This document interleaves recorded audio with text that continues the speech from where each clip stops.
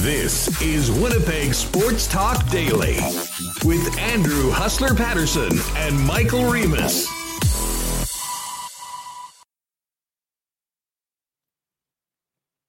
Hey, what's going on, everybody? Welcome to Winnipeg Sports Talk Daily. Andrew Patterson with you, along with the CTO, Michael Remis. And we have a great show coming up today. Lots to get to on the Canadian Football League. The Winnipeg Blue Bombers, they get ready to host the Toronto Argonauts on Friday night.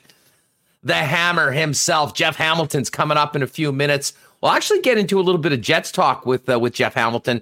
Jeff, of course, will be working a lot of, all over the sports pages, the Winnipeg Free Press going into the fall, focusing on the Winnipeg Jets and the Winnipeg Blue Bombers. We'll talk to him about Neil Pionk's arbitration date later on this week and what he's hearing as far as what might be going on behind the scenes as the team and the agent tries to get a deal done.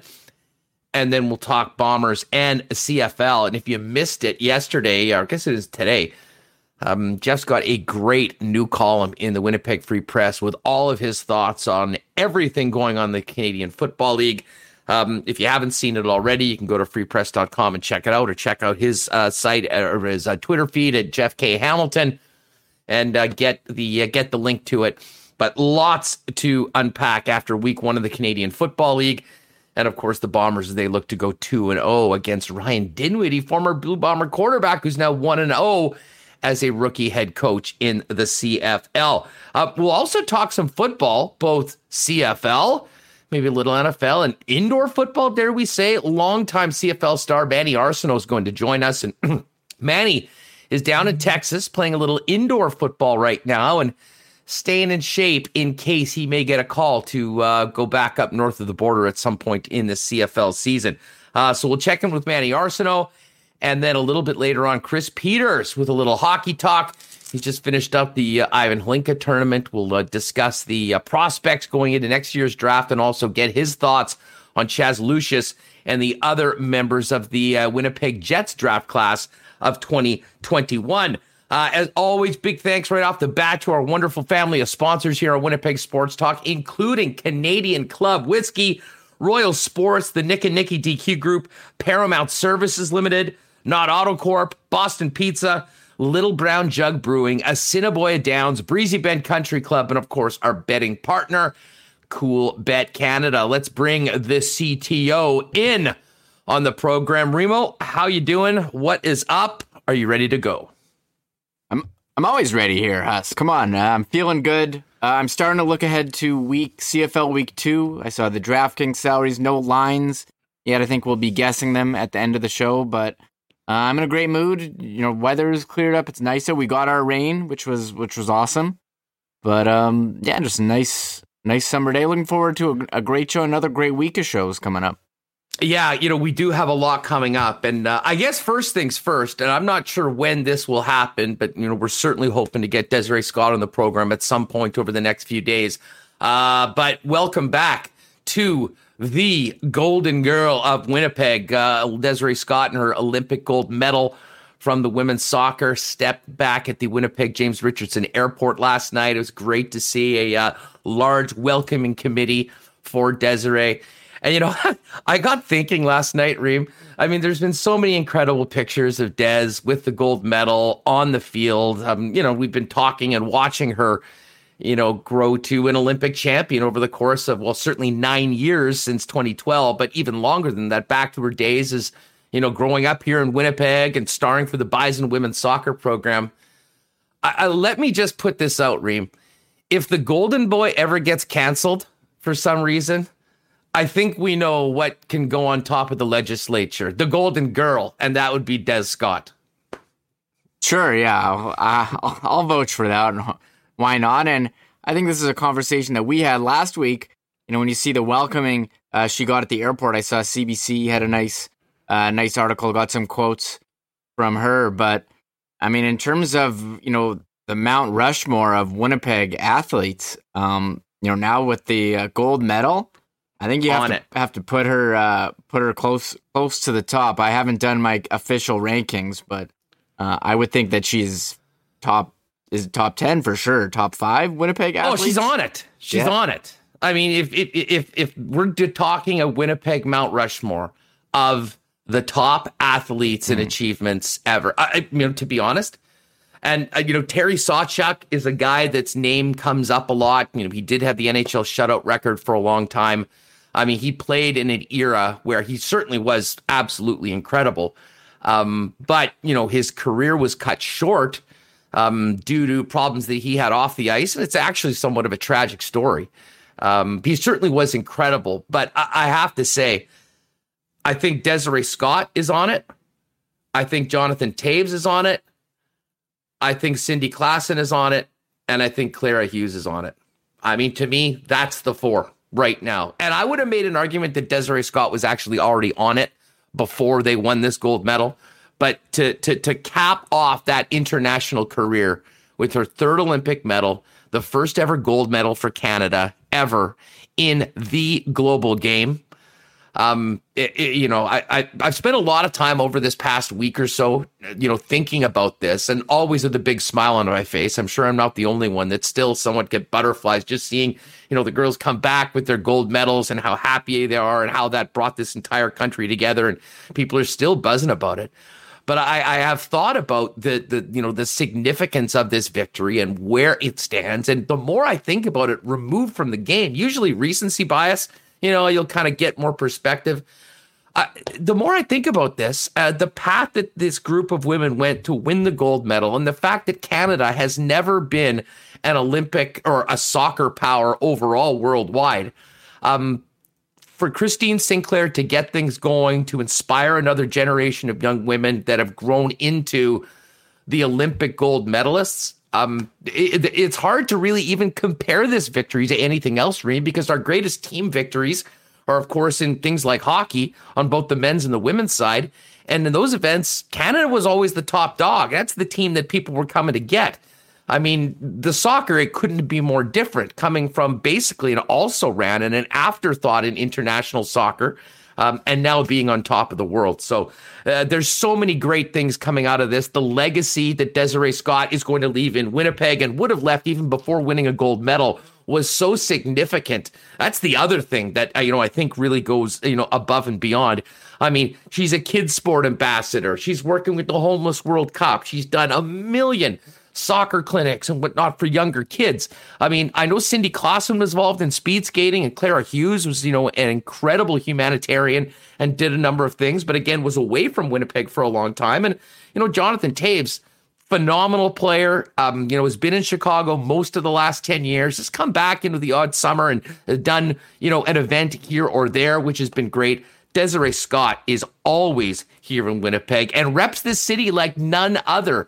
So, I mean, to me, the more I think about it and talk about this out loud, Remus, the Mount Rushmore of Winnipeg athletes might start with Desiree Scott, and then we can figure out everybody else.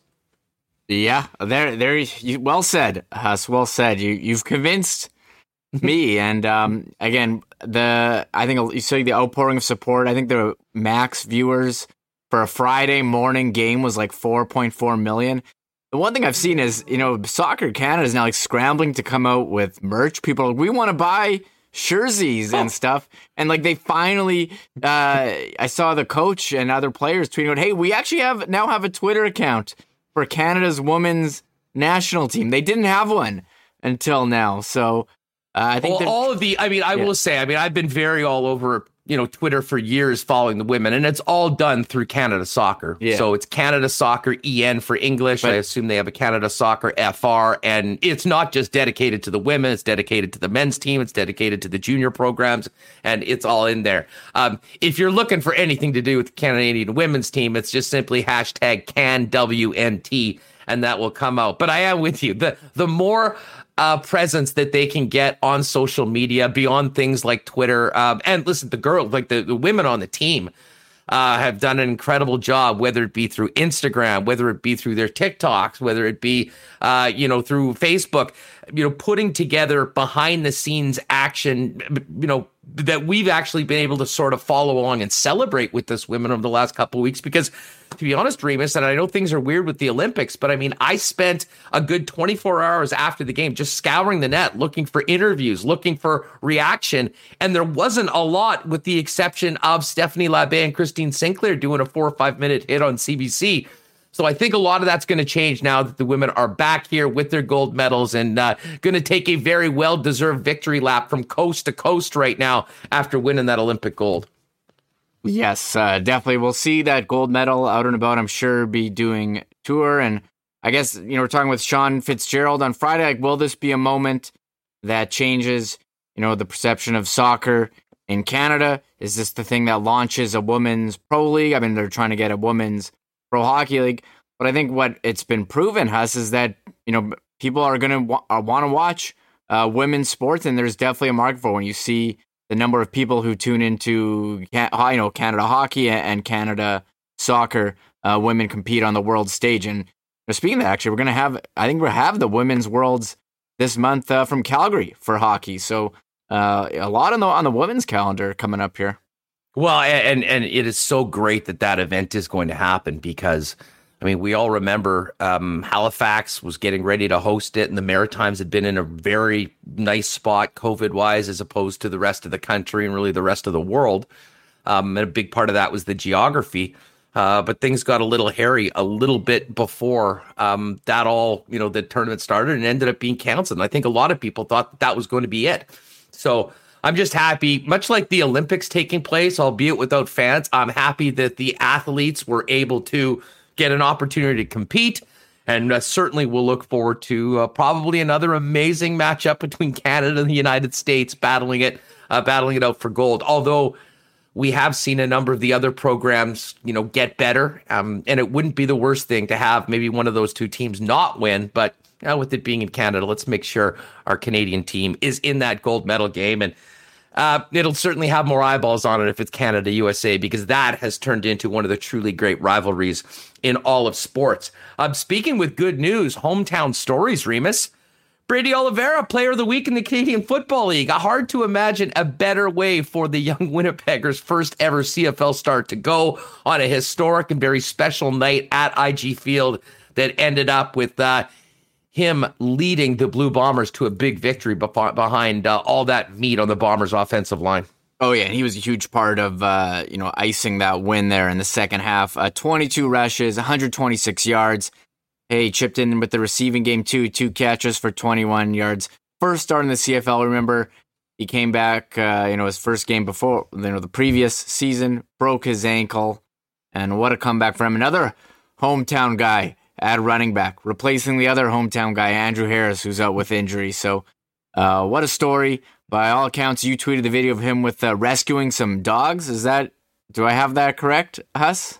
Absolutely, yeah. If you have not seen that yet, if you want to go back to my Twitter feed on Saturday, I guess, there's an account called The Dodo, which I think is one of these accounts that just, it tweets out videos and feel-good stories, try to give some positivity in a format that unfortunately has more than its fair share of negativity. And the video just said this guy went and saved a bunch of puppies from under the house in the freezing cold. And if you look at it, well, it's Brady Oliveira. So I tweeted it out saying, if you're wondering what Brady Oliveira is up to when he's not bulldozing the Hamilton Tiger Cats, check this out. And I think a lot of people hadn't seen that story, remembered it from the winter. But it just speaks to the young man that the Winnipeg Blue Bombers have on their squad. And we'll focus on what he does with his helmet on the field, but it's already quite apparent that we've got a pretty great guy in the community, and Bombers did a great thing. And so much of this goes back to Kyle Walters. By the way, we didn't properly celebrate yesterday, Remus, a very special anniversary. And no, I'm not talking about the Gretzky trade. I'm talking about Joe Mack getting fired on August 9th of 2013, which undoubtedly, as we sit here today, with the Grey Cup in Winnipeg, was the beginning of the turnaround. And Kyle Walters did a couple of great things right off the bat. He focused on rebuilding that offensive line because nothing was happening if the quarterback was flat on his ass every play. And the other thing that he did was embrace local talent. And, signing Andrew Harris could be, we'll get Joe Pascucci on, one of the great Bomber historians at some point, to talk about where that signing ranks in the most impactful free agent signings the football team's ever made. It's certainly right up there. But then having more and more local players come in. I think it's been huge for connecting the football team with the community and revitalizing a fan base that had, gone a little bit impatient over many years of all that losing. It made the team a much more likable team that was more connected to the community. But at the end of the day, these guys could all play. And no better example of that than Andrew Harris. And now, as we've said, the succession plan is somewhat here. We hope that Andrew Harris will have many more great games going forward in his career. But they do have a guy behind him in Brady Oliveira that proved in week 1 that he was more than capable of being up for the job if need be, and was rewarded by the Canadian Football League today and start number 1 of his career. Yeah, the other players, player of the week, the two, a DB and a linebacker from Ottawa who shut down Edmonton and Trevor Harris, even though he passed for, 330 yards, threw a couple picks, including pick 6. Abdul Kana and Avery Williams.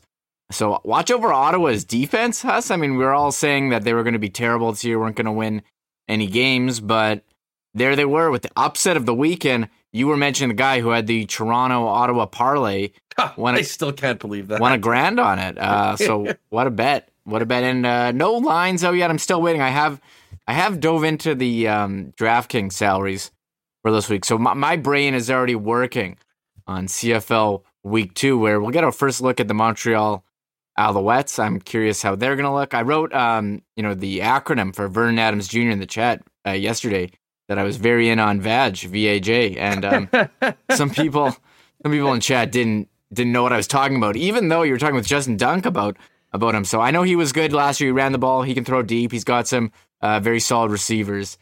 So we're diving into the CFL week 2. Also, talking Bombers. One other thing too, I know you're going to bring it up with Jeff. Counting down to Neil Pionk's arbitration hearing. It's on Friday. Will we get a long-term deal before then? Or will we be holding our breath throughout the weekend as we await the details of another arbitration hearing for the Jets? I remember the Copp one. I think the Copp one was over a weekend too, if I recall. Yeah, the date escapes me, but I just remember the interview with Andrew Copp on the program after the arbitration and how frank and honest he was about the entire ordeal. And I think everyone is hoping that's avoided for both players for the best interest of both the team and the player. Just before we get to Jeff Hamilton, we some great comments on our discussion about the Mount Rushmore of ranks in the Mount Rushmore of Winnipeg athletes all time. I mean, Ducky certainly would be a guy, but again, he's not from Winnipeg. Ducky, Solani, some of the guys that did things. I'm more talking about Winnipeg natives and what they've done on the world stage.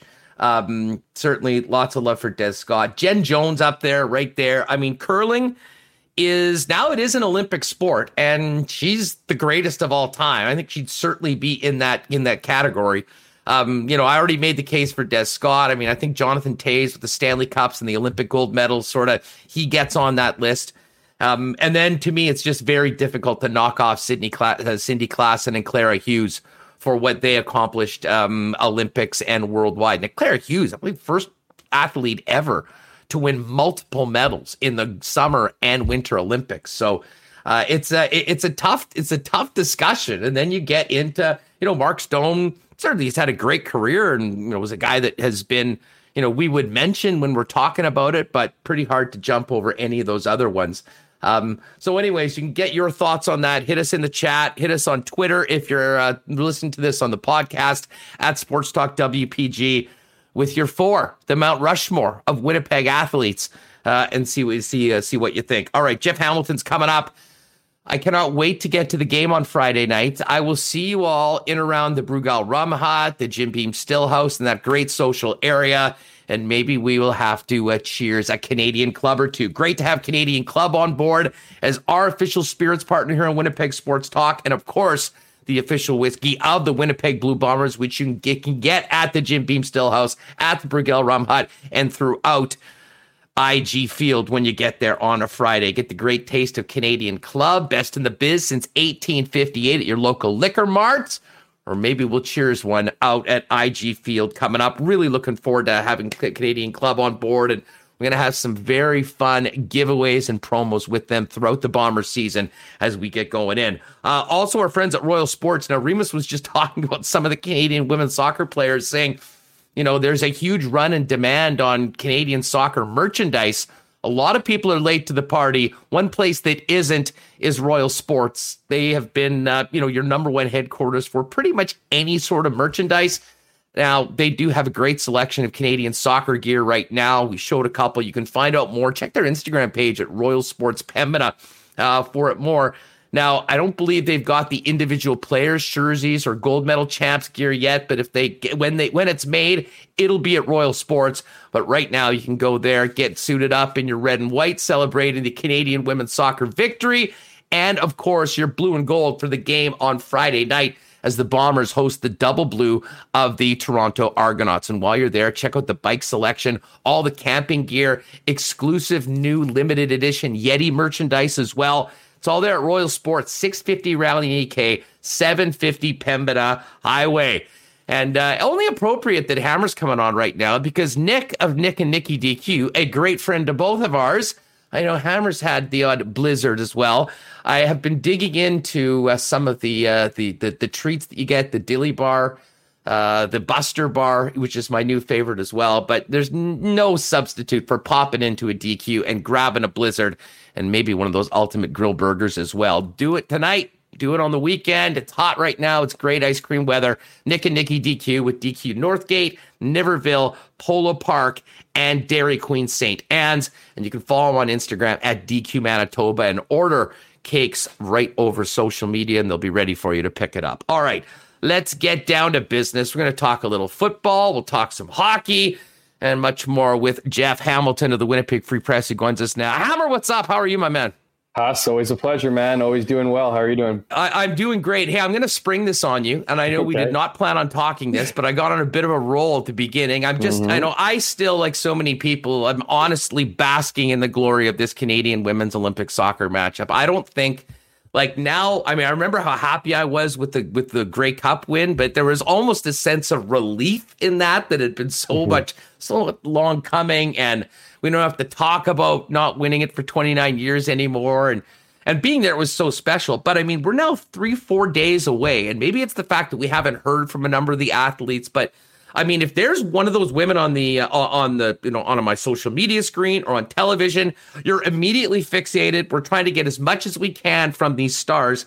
And it got me thinking, Desiree Scott, now as Olympic gold medalist in the worldwide game with Canada, being with the team from 2012 all the way here, her and Christine Sinclair, the only two holdovers. I will make the argument that she is, if we're putting together a Mount Rushmore of all-time Winnipeg athletes based on accomplishment on the field, importance to the city, certainly what they've done within the community, and then performing at the highest level on the world stage. To me, she's on it right now. Other names that I had, Jonathan Taves, Cindy Klassen, Clara Hughes, with some very, very other worthy people probably just missing the cut.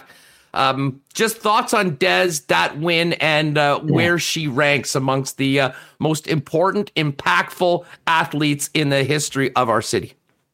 Oh, man. So I will make an argument that there is no argument that she starts. She's the number one person on that list. Even though all those people you mentioned, accolades are great, awesome. If we're talking about a true Winnipegger, we're talking about a true human. We're talking about somebody who is someone we want to strive to be on the pitch and off. She's the number one by far. So to me, Desiree Scott, as you mentioned, the gold obviously puts her in a conversation that very few Canadian athletes can have. Obviously there's lots of hockey players, Jonathan Taves included, who've captured gold at the Olympics, but just her journey. Anyone who's familiar with Desiree Scott, the accolades are clear, right? Whether it's the Olympic medals, whether it's her representation for Canada, whether it's her representation for, her time at the U of M and go further. We're talking about, community club soccer and where she grew up. And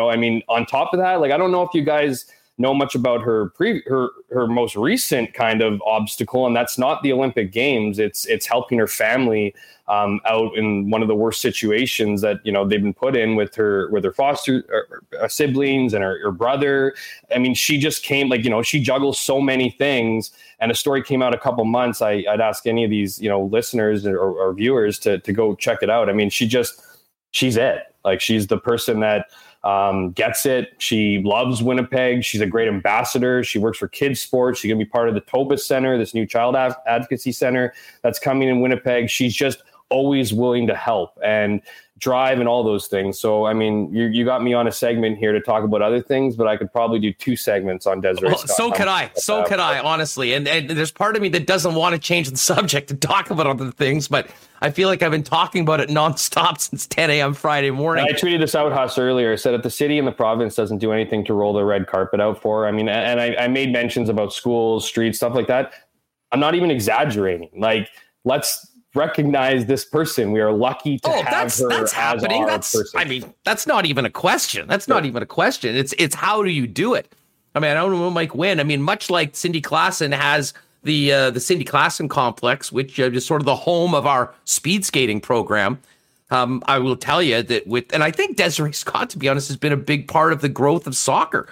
I mean, it's more than that, but she has been, the amount of work that she's done in the community with all that has been huge.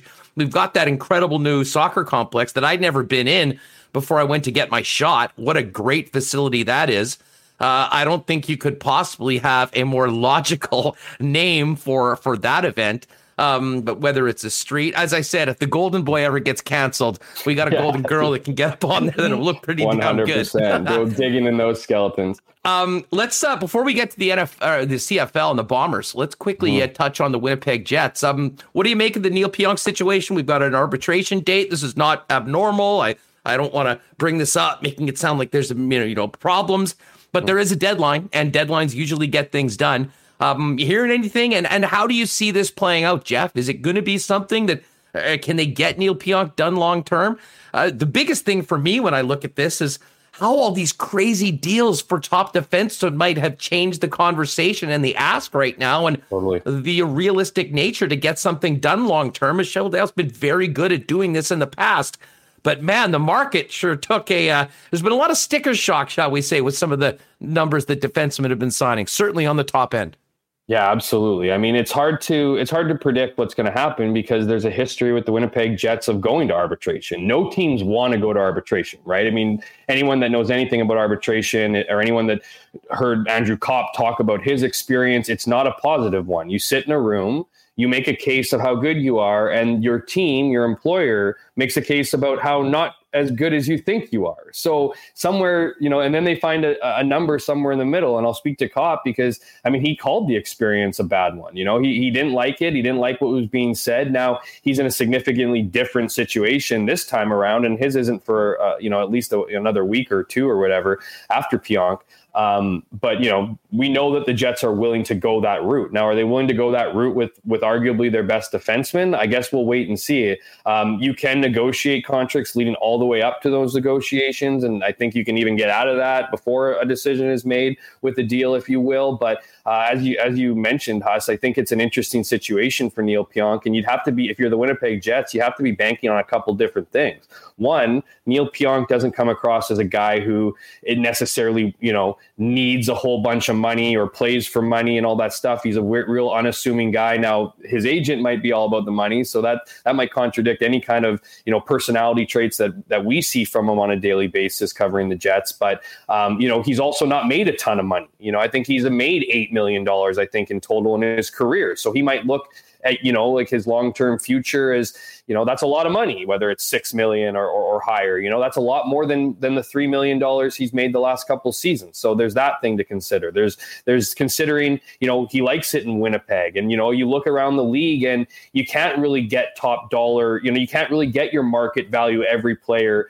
in order, otherwise you won't be able to fit in under the cap. So how much of a team player is he willing to do? But I think the biggest one for me is Josh Morrissey's contract. You can look at the Zach Werenskis, you can look at the Darnell Nurses, and Neil Pionk isn't either of those guys. You could argue he's got he's better at some things. He certainly logs a lot of ice at 24 something per game.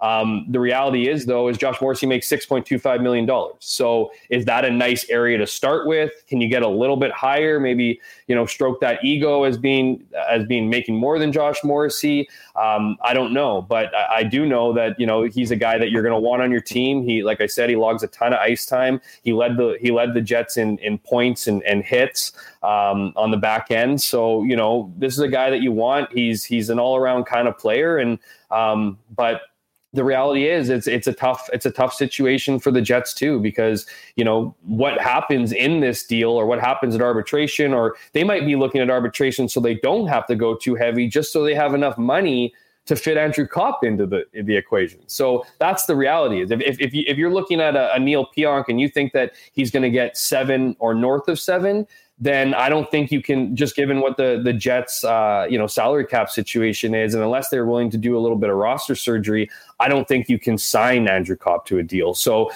it'll be interesting to see what the Jets' strategy is. They don't want to do it. They would like to get kind of their price, but they also might use it as an opportunity to limit just how much money they have to pay him. Yeah, the one thing for comparing it to the Morrissey contract that is a little tricky is that the Morrissey contract was signed 2 years ago. Yeah. I mean, the inflation that we've seen of defensemen over this. I mean, what is 6.25 for a defenseman then now? 7.5? Well, would you pay Josh Morrissey 7.5? Well, would I do that? Put it this way. I think after this last season, I think there'd be some questions about it, but that's revisionist history. When this deal was signed, they thought this is the guy. He's going to be on our top pairing. We want him for the next 8 years. We are committing to him. And this was a fair market deal to buy all those years of unrestricted free agency. For sure. It seems that the value of those UFA years has gone up significantly. And it's important to note that all of this contract beyond, what the term remaining of team control, if it's long term, would be UFA years. And with the exception of Cale Makar, who got $9 million a year coming out of his ELC and certainly deserved it, all of these other deals that are pushing 9+ are top pairing defensemen that are playing a ton, but they're buying unrestricted free agency years. And I'm with you. I mean, I don't think Neil Pionk's in that Nurse category, but he's certainly in the Morrissey category. And I think if you were having that same conversation with Josh that you did 2 years ago, having it today, based on everything you knew then, the number's not getting to 6.25. I mean, the prices have gone up. Timing's also curious, right? Like, we're talking about a Friday deadline here. So we might not even be talking about Friday. It might be this afternoon. It might be tomorrow. It might be the next day. And we might, it might just be a moot point. But at the end of the day, I mean, your value, you want your value, you want as close to your value as you can. I do think, you mentioned all these contracts going up and up and up, and that's certainly the case. One thing that isn't going up is the salary cap. So, to me, it's one of those things that the Jets like Neil Pionk. Pionk seems to like the Winnipeg and the Winnipeg Jets and playing here and everything that comes with it. So my gut tells me something's going to get done. I think if the Jets go to an arbitration, I think that's disappointing in the sense that even if it does warrant a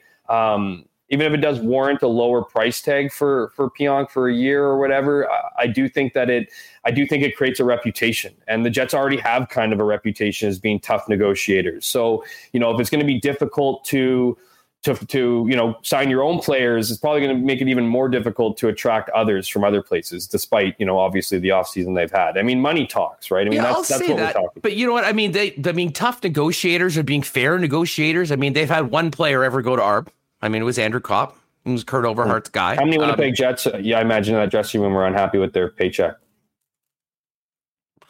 I don't know. Well, let me ask you that. Mark Scheifele, probably 100%. Like, you know what I mean? There's been efforts to lowball guys, and then there's guys that you just absolutely wouldn't take. No, hey, wait a second. No one forced these guys to sign.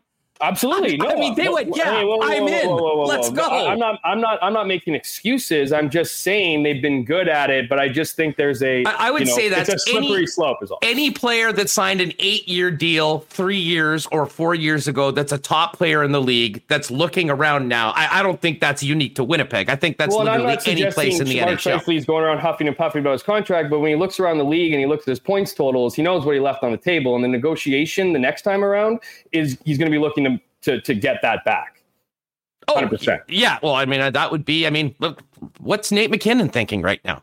It's the exact same thing, right? I mean, if you're a young Nate McKinnon, you saw that list of things he demands? Like, holy smokes. I don't know if I was a free agent, I'd be looking to go there, but that's, that is don't get on his wrong side. I'm a huge Nate McKinnon, fan of his game. Obviously, he's tremendous. No doubt. Well, one of the why you are one of my favorite guys to have on is we can talk about this, Scott. We get an update on the Jets, and now let's dive right into the Winnipeg Blue Bombers.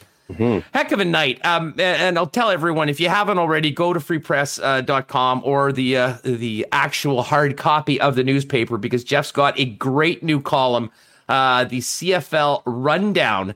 But first off, Bombers, your thoughts on Thursday night?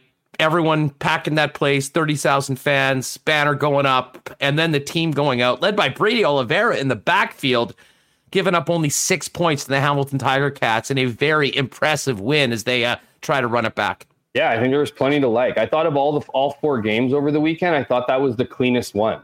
I thought it was the best tackling, the fewest penalties, fewest kind of mental errors, things that you would expect from teams that, had a nearly 2-year break and then didn't have any preseason to kind of work out any kinks that existed. So, I thought the Bombers were impressive. I say in my, as you mentioned, my column, I was surprised to see them as 3.5-point dogs. I don't think that was fair or accurate, obviously. And especially given Hamilton, what they were able to do with,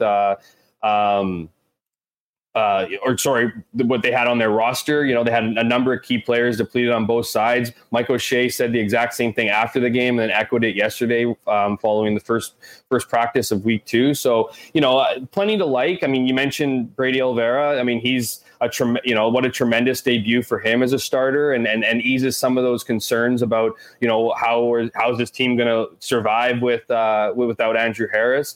Obviously, I thought one of the big things, it wasn't a big throwing game for Zach Collaros, but man, I thought he was a gamer. I thought he extended plays with his legs. He trusts his receivers in ways that we never really saw with Matt Nichols. He threads the ball through small windows. And I think it's going to be really exciting to see what he does this year in front of that O-line. And of course, the defense. I mean, you want to talk about question marks? Like, we were talking about the secondary. When you lose 2 guys like Winston Rose and Marcus Sayles, who had very, very, very good seasons in 2019, and you replace them with 2 rookies, both of which have never played in a CFL game, and all those things I mentioned about no preseason, yada, yada. I mean, that was impressive. I mean, it starts at the front 4. Obviously, that push is great. You look at guys like Adam Bighill, and they played great. John Charles Rockamore, who was in for Kyrie Wilson, gets an interception. I thought Mike Jones played tremendous in knocking that ball away, and Jonathan Kongbo obviously picking it up. It was really like an extension of what we saw through the 3 playoff games, and ultimately was the big reason why they won. I mean, you look at the fact that Jeremiah Masoli, even with Braylon Addison and Devere Posey and Don Jackson out and Chris Van Zyl, for them to be limited to 6 points and to get that on the opening drive and then not touch a point for 50 something minutes. I mean, that's impressive. Obviously, the one takeaway I would put in that game would be the kicking game. I mean, Tyler Caprine is not a rookie. He's been in this league for 5 seasons. He knows, the pressures of being a kicker. But the reality is during warm-up, he was falling way short from 50, 5-6 yards short. So to not be able to trot your kicker out there for 52, 45, and 48 yards is unique to the Bombers over the last years. Obviously, having Justin Medlock, that sure foot, they were able to get away with it in week 1. I don't think that's something they're going to be able to leave 9 points on the board every week. So that's one thing I keep an eye on. But as far as first impressions goes, man, I think the Bombers are right up there with the best teams in the league after week 1 for sure. Jeff, what does the performance of Brady Oliveira do for the offense going in? I think everyone hopes that we'll see a healthy Andrew Harris back contributing to Blue Bomber wins, but he is 34 years old right now. There's a lot of tread on the tire. for Oliveira to come in his first start and perform the way he did. For Buck Pierce, for Mike O'Shea, how do you think that might affect their thinking going into, the next period of games as this season gets underway? I think it changes a lot of things, or at least it just strengthens up things that they were hoping for, right? I mean, you need a running game. Obviously, that big question about Andrew Harris wasn't just because he was the leading rusher for the last 3 seasons. It was because the offense just seemed to go through him, like whether it was receiving, whether it was running, this offense would only go as far as Andrew Harris would take them. So naturally, with him out of the lineup, even with Zach Collaros in, you're wondering, okay, how do you establish that run game? Because if you become a one-dimensional team in the CFL, you're pretty easy to defend. What Brady Oliveira's performance does for this offense and this team moving forward is they demand respect out of the run game. You look at Davis from Ja'Gared Davis from Hamilton, for him to, a great defender in this league, for him to come out and say that, Brady is a kind of guy who could be a future star here. He's got such potential and blah, blah, blah. That endorsement's massive and it's going to ripple across the league. And just, he brings a special energy. He brings an energy very, very similar to Andrew Harris. Like when he busted for a big run for a first down, or when he got that 21-yard catch on 3rd and long, the guy got up and looked at the crowd and you could feel it. You could feel his energy, you could feel his passion, and you want that out of your runner. You want that in your huddle. So I think it's just going to do marvels for this offense, and it's going to free up receivers. You got a guy like Kenny Lawler who had a great game in week 1. You got other players that Darvin Adams is probably not too far off from returning, and Nick Dembski. Drew Wolitarsky, all the receivers. You know what I mean? Like Rashid Bailey. There's an experienced group here. So just adding another piece like that and not having to worry about it is a big thing. And the last thing about it is Andrew Harris can rest. There's not as much pressure for him to return if they're getting the results. There's way more pressure if he comes out and it's a 40-yard performance and the Bombers lose, right? It's all of a sudden, well, where is Andrew Harris? His team isn't going to do anything until Andrew Harris is back. So it allows him to kind of go through whatever he's going through and get back top notch. Because at the end of the day, once Andrew Harris is healthy and ready to go, he's the one you want there with what seems like a very great future with Brady behind him. It goes without saying, with the star power of Andrew Harris and what he's done for the Bombers over the last few years, he's the sort of guy at the top of the injury list that everyone talks about. But I would offer that Darvin Adams might be more impactful, the loss of it, because, you've got a guy in Oliveira that can go in and do what Brady did in game number 1. Mm-hmm. There's not quite a guy that stretches the field like Darvin Adams when he's out. When Darvin comes back in, how different does the Bomber offense look? I think it looks more dangerous. Obviously, it frees up. You didn't have Darvin Adams and Kenny Lawler was able to get open. And the thing about Darvin too is that he has great chemistry with Zach Collaros dating back to that Grey Cup run. So that chemistry's on. So it just makes them more dangerous. It's as simple as that. You take a guy who's proven to be a 1,000-yard receiver multiple years in a row, had an off 2019. So there's a bit of a chip on his shoulder here to regain some of that magic, and they just become more dangerous. That's ultimately what it is you bring in another weapon. It's like bringing in, it's like Hamilton getting DeVere Posey back, or Hamilton getting, Braylon Addison. Both had better numbers than Darvin, but again, veteran leadership, veteran guy who, is going to be a prime target in this offense and ultimately frees up other guys. Because, whether it's Andrew Harris, whether it's Brady, whether it's, Kenny Lawler in this case, eventually these guys have reputations where they're going to get, seek a lot of attention. Throw another guy in who seeks attention, and there's only so much attention you can pass around. Jeff Hamilton from the Winnipeg Free Press with us here on Winnipeg Sports Talk Daily. Let's talk about the other games. I know you, like me, spent the entire weekend in front of the Tube welcoming back the Canadian Football League. Bombers play Toronto on Friday. They'll be hosting a 1-0 team. Ryan Dinwiddie gets the win in his first start as head coach and does it on the road in Calgary. Bo Levi Mitchell was 11-0 against the Argos going into that game. What were the takeaways from the big win from the Double Blue? Should we be more impressed with Toronto or more concerned that this Calgary team is not like the one that's been a 500-plus team for the last 15 years? going into this game, just kind of reading up on them in the preseason, I did a full season kind of look leading into each team. So I got a chance to kind of dig into rosters, and obviously just with the break and CFL in general, there was so much turnover, particularly on Toronto. They bought a team, right? They bought a bunch of names. They bought a bunch of guys from Calgary, and, Calgary coming back and kind of dissing them and saying, oh, you needed our guys. Well, damn right they needed your guys. That's the reason why they took them, they were garbage in 2019. And then they realized a bunch of guys in Calgary weren't going to get the money that they warranted. And they were like, we'll pay you and come to Toronto and yada, yada. And then you beat Calgary at home week 1. So, but the question I had heading into the game are these, like, for both teams, like, are they good? Like, because, we look at Calgary and it's just, rule them out at your own peril. It seems like that every year. They just recycle, but they're the youngest team in the CFL this year.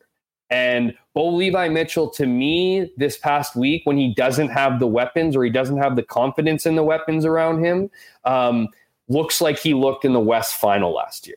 He looks beatable. So even though, Bo Levi Mitchell came out after the game and said, I didn't really think Toronto did anything to win. I tend to agree with that a little bit when you look at the fact that they had a turnover, and Calgary had a turnover on downs on Toronto's 3-yard line. They had 4 field goals within 30 yards. They had a fumble midway through the fourth quarter that led to that tying touchdown. But that just takes away the credit from Toronto. At the end of the day, Toronto, it looked like their defense were going to be so undisciplined and they were going to gift wrap this thing to Calgary. And then once that fumble happened, it kind of flipped a switch. McLeod Bethel Thompson, I thought, was great in the first drive, great in the last 8 minutes. I think there was plenty to be desired in those pieces, but and I don't think it's enough necessary to supplant Nick Arbuckle if he's ready to go week 2. But it's a great start for them, and it's a great news for the rest of the West, because you have Calgary losing against Toronto. You have that's not relevant. You have what was the other one? You had Calgary Edmonton losing to Ottawa. Right. Sorry, I'm drawing a blank there. But like that, the real winners are everybody else in the West, because the East won 16 of 40 games against the West last year, and like half of them, 7 of them were from Hamilton. So to get Ottawa, to get Edmonton on a loss, to have Toronto get Calgary on a loss, it is what it is. But it's going to be an interesting week this week. I think there's a bit more, not that there was a lack of respect from Toronto, but you didn't really know what you're going to get. You can buy teams in this league, but it's tough. Some of these are older veterans.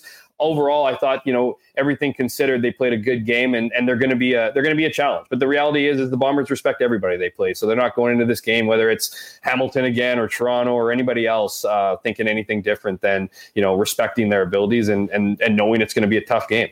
For folks wondering, the Week 2 CFL DraftKings contest is live. You can get a spot. Remus just put all the chats in the link in the chat. And by the way, if you're with us on YouTube, great to have you with us. Do us a favor, hit that thumbs up and make sure you have hit the subscribe button and join us daily here at 1 o'clock when we do the show live on Winnipeg Sports Talk. We mentioned that Ottawa-Edmonton game. I mean, absolutely bizarre on so many levels. The pick 6 that turned the game around was, they were 10 yards away from, going up double digits and basically icing the team. Lapo, for all the great things that he does coaching-wise, I know did not draw up a victory with 70 yards passing. Mm-hmm. Was this a bit of a mirage for the Ottawa Red Blacks, and they should enjoy this win?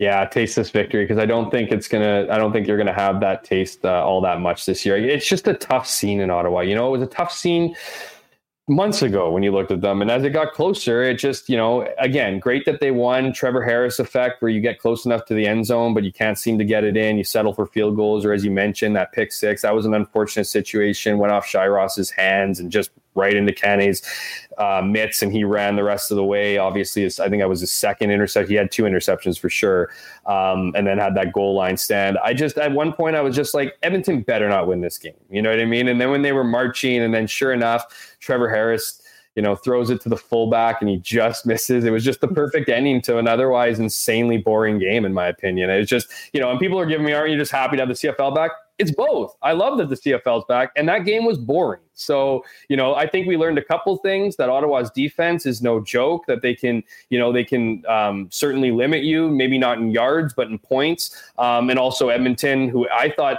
it's interesting, a lot of people, the insiders, if you will, had Edmonton kind of coming out the West thinking that they were going to be some dominant offensive powerhouse.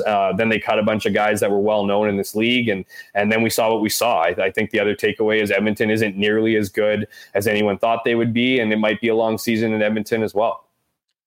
And then we've got the BC Saskatchewan game, which was, I will remember this game for the rest of my life as maybe the most bizarre backdoor cover in CFL gambling history. It was 31-0. And from that point on, Saskatchewan did nothing. What can you even take away? Let's just focus on Saskatchewan for a second. Yeah. Was this just a complete letdown, or how concerning was that second half performance after the way they started and took advantage of a rookie quarterback that didn't even know he was going to be starting till probably 30 seconds before he got told to head out into the huddle?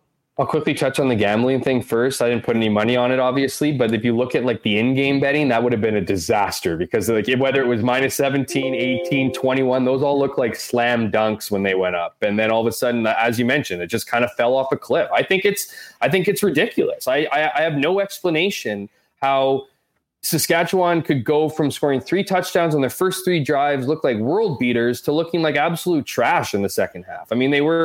They had, I think Cody Fajardo threw for 2 first downs. Their offense mustered 2 first downs. They were outscored 20-1, which would have been not understandable, but it would have been a little bit more understandable if it was in BC. It was at Mosaic Stadium in a sold-out crowd after a super long layoff, and he just disappeared. And I had mentioned in my column, as you kind of said, I'm not convinced that Cody Fajardo is the second coming of Riderville greatness. So, he had a good season. I think he won the West final nomination because it was a weird year for quarterbacks. He's certainly not the best quarterback. I wouldn't put him in the top 3 in this league. And I think we're going to see a sophomore slump, because at the end of the day, I was kind of looking at myself thinking, oh man, maybe he is going to tear it up. 15 straight completions, those 2 touchdowns, 2 of those 3 touchdowns he threw for, he looked good. And then he just didn't look good at all. So I think that's what we're going to see from Saskatchewan this year. I have the middle of the pack in the West, and they're not going to be as dominant as they were, in the last couple of years. They've gone over a makeover. We all know about those injuries early on. That was a big dent. So, good for them to get the win out, but just what a weird way to, wrap up that game. And it leaves us with more questions than answers. Yeah, no doubt about it. Oh, I see DQ Nick has entered the chat. What's up, Nick? He says, hey, tell Hammy he's looking a little skinny. Just bring him over to DQ for some burgers in the house. We need to beef him up. Dropped 26 pounds. Thanks for noticing, Nick. No, you look. I didn't even know I had 26 pounds to drop. In your prime fighting weight. Well, you're certainly then, you've got some room for an ultimate DQ burger and a blizzard at some point soon. Go down to Nick and Nikki's DQ group. Great people. From the BC side of things, I don't even know where to start with this. I'm on side. I don't think that this was so nefarious that they were trying to screw everyone and make the broadcasters look bad. But it does seem like Rick Campbell has basically given the keys to Michael Riley, and told him that, listen, you figure it out. You decide it, because the visual of him doing that halftime interview saying, he just couldn't go. He's not able to play. We're going to work it out. And then literally shifting over to the field and seeing 13 running out behind center.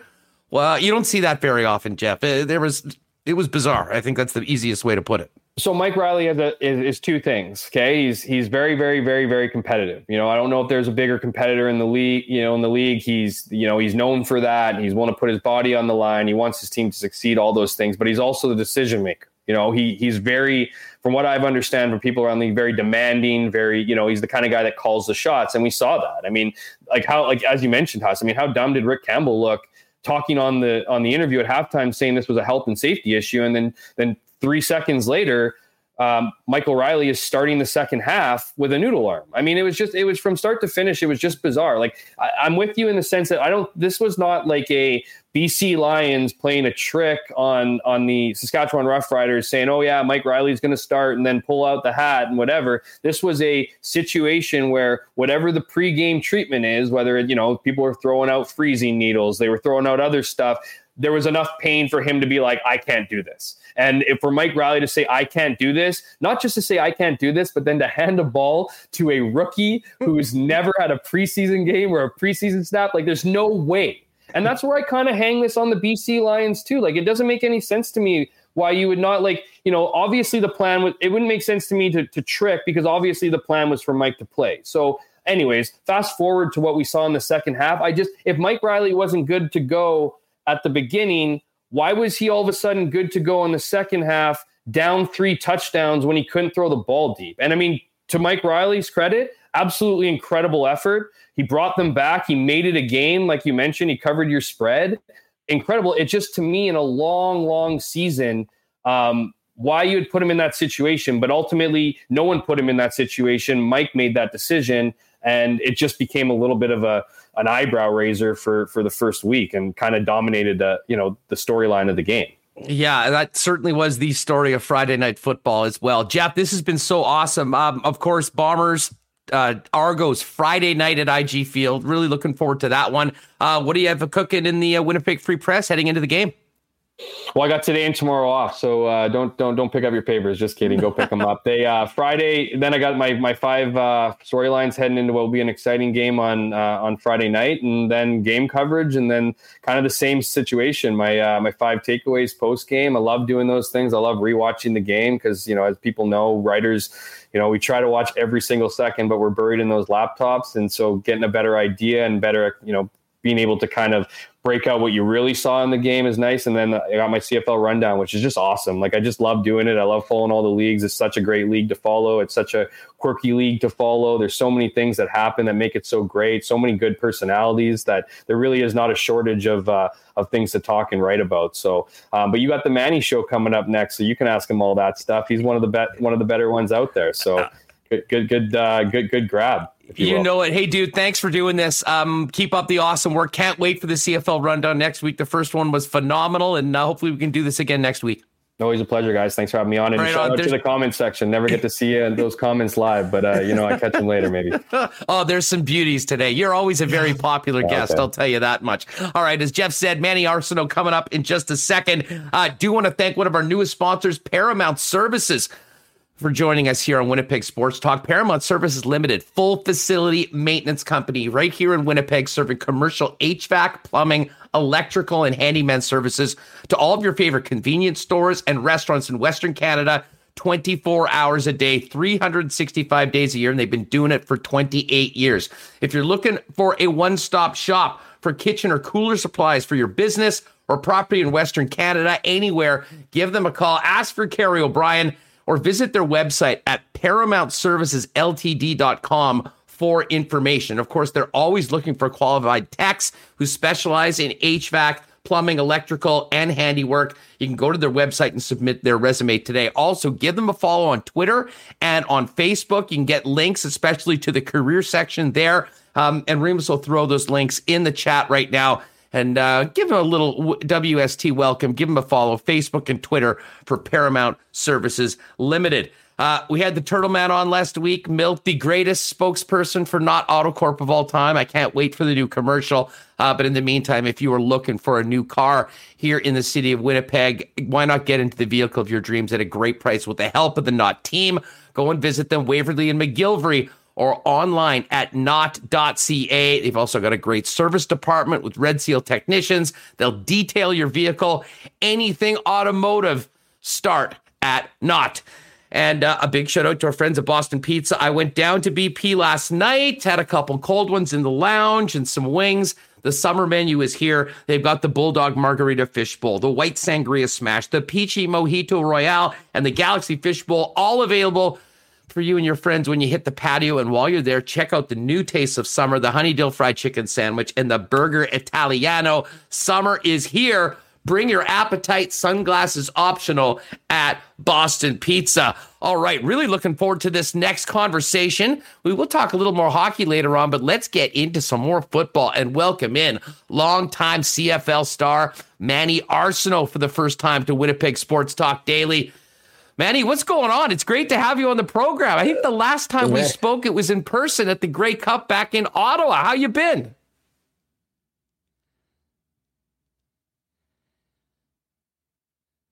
I think we may have just lost Manny. We'll see if we can get the Manny Show back up. We were starting out. You can follow Manny on Twitter at MannyShow84. And Manny now playing a little indoor football, doing a lot of training and coaching. But I do have a feeling that we may not have seen the last of Manny Arsenault in the Canadian Football League. Certainly an incredible career, mostly with the British Columbia Lions, but did finish up with the Saskatchewan Roughriders in 2019. And still on the other side of 30, but still absolutely has the goods to be able to, I think still play in this league. The big question is he plans for the future, whether that's, a good idea right now. So he's still staying in shape. He is still playing football right now. And maybe we will see him in the CFL at some point. Hey, Manny, we lost you there for a second. What's going on? Well, you got me now. We got you now. We got you now. Welcome to the program. Hey, where are we getting you at? Where are you right now? I'm in Prosper, Texas, located about 30 minutes outside of Dallas. Now, I know you're still playing a little football, but it's not in the Canadian Football League. Fill us in on what you're doing right now and why you're not here playing the 3-down game. Oh, damn. Looks like we lost him again.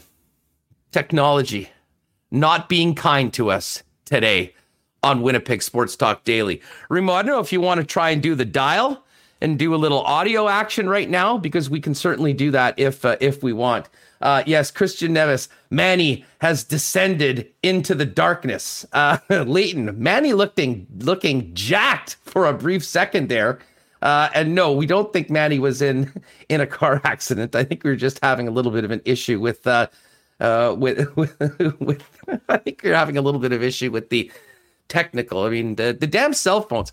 We've made so many advances as a planet, as a society, and yet we still drop all these cell phone calls all along. I'm not entirely sure as to where Manny is, and we may have to reschedule it at some point, get him at a time where he's not in the car. Although we have had some guys do hits with us on the road, and it hasn't been. Yes, Paul Huss has a spell on Manny. It looks like the grid is down again in Texas.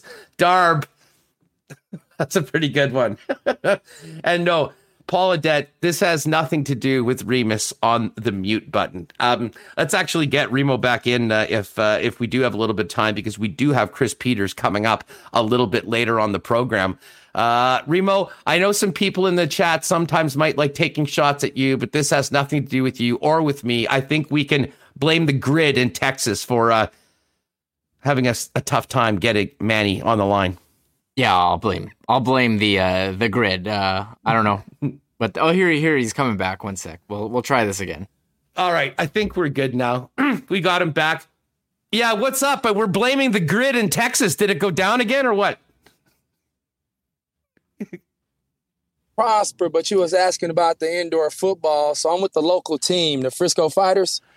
And that's what been keeping me active and busy, man. Just never know if that call might come to head back up north. So I was like, hey, let me embark on a new little journey, still playing football. And if the opportunity comes, I know I'll be more than ready. You've had such a great career, and everything ended in 2019 with the Bombers raising the Grey Cup, and then there was no season last year. I mean, like many people, but especially with the experience that you had, the amount of years in the league, how did you handle the time off? And did you already sort of start pivoting to what you'll be doing after football's over? I'm fully into that. I started my LLC, Manny Show LLC. So it's a sports performance built around youth athletic development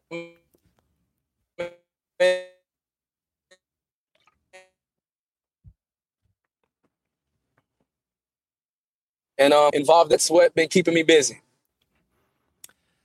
You did mention that the phone is on and you would pick it up. I mean, are you still hoping maybe to come back here and hopefully help another team challenge for a CFL championship?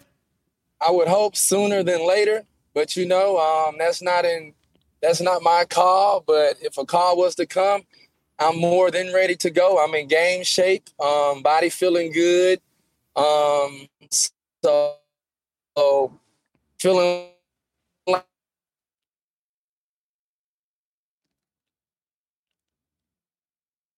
Oh man, you know, I don't know what happened there. Like I'm still yeah. 21. You know what, Manny? I tell you what. Let's we will. If there's a possibility that you get a call from a certain team here in Winnipeg, you'll have a pretty good chance maybe to win a Grey Cup. They got a good receiving squad right now, but I would imagine that if there is an opportunity here or anywhere, we would certainly love to see you. Two teams went at it last Friday in a pretty bizarre game between the Lions and the Rough Riders. And to be honest, I have a hard time thinking that there is not a number of teams that could not use Manny Arsenault. But great to catch up with Manny. Obviously, we're having a bit tough time with the connection. We will hopefully get Manny on at some point later on this season if he's available. But as I said, I think there's probably a pretty good chance that at some point soon, Manny Arsenault might be coming back above the 49th to play once again in the Canadian Football League. I did hear him say earlier this week, chatting with Rod, that in all likelihood, this is going to be his last year of football. So he's staying in shape, playing in the Indoor Football League down in Texas. And if somebody needs a veteran wide receiver to step in case of injury or a performance, he'll be ready to go. And we'll be looking for that coming up very soon. All right, we are going to talk some hockey.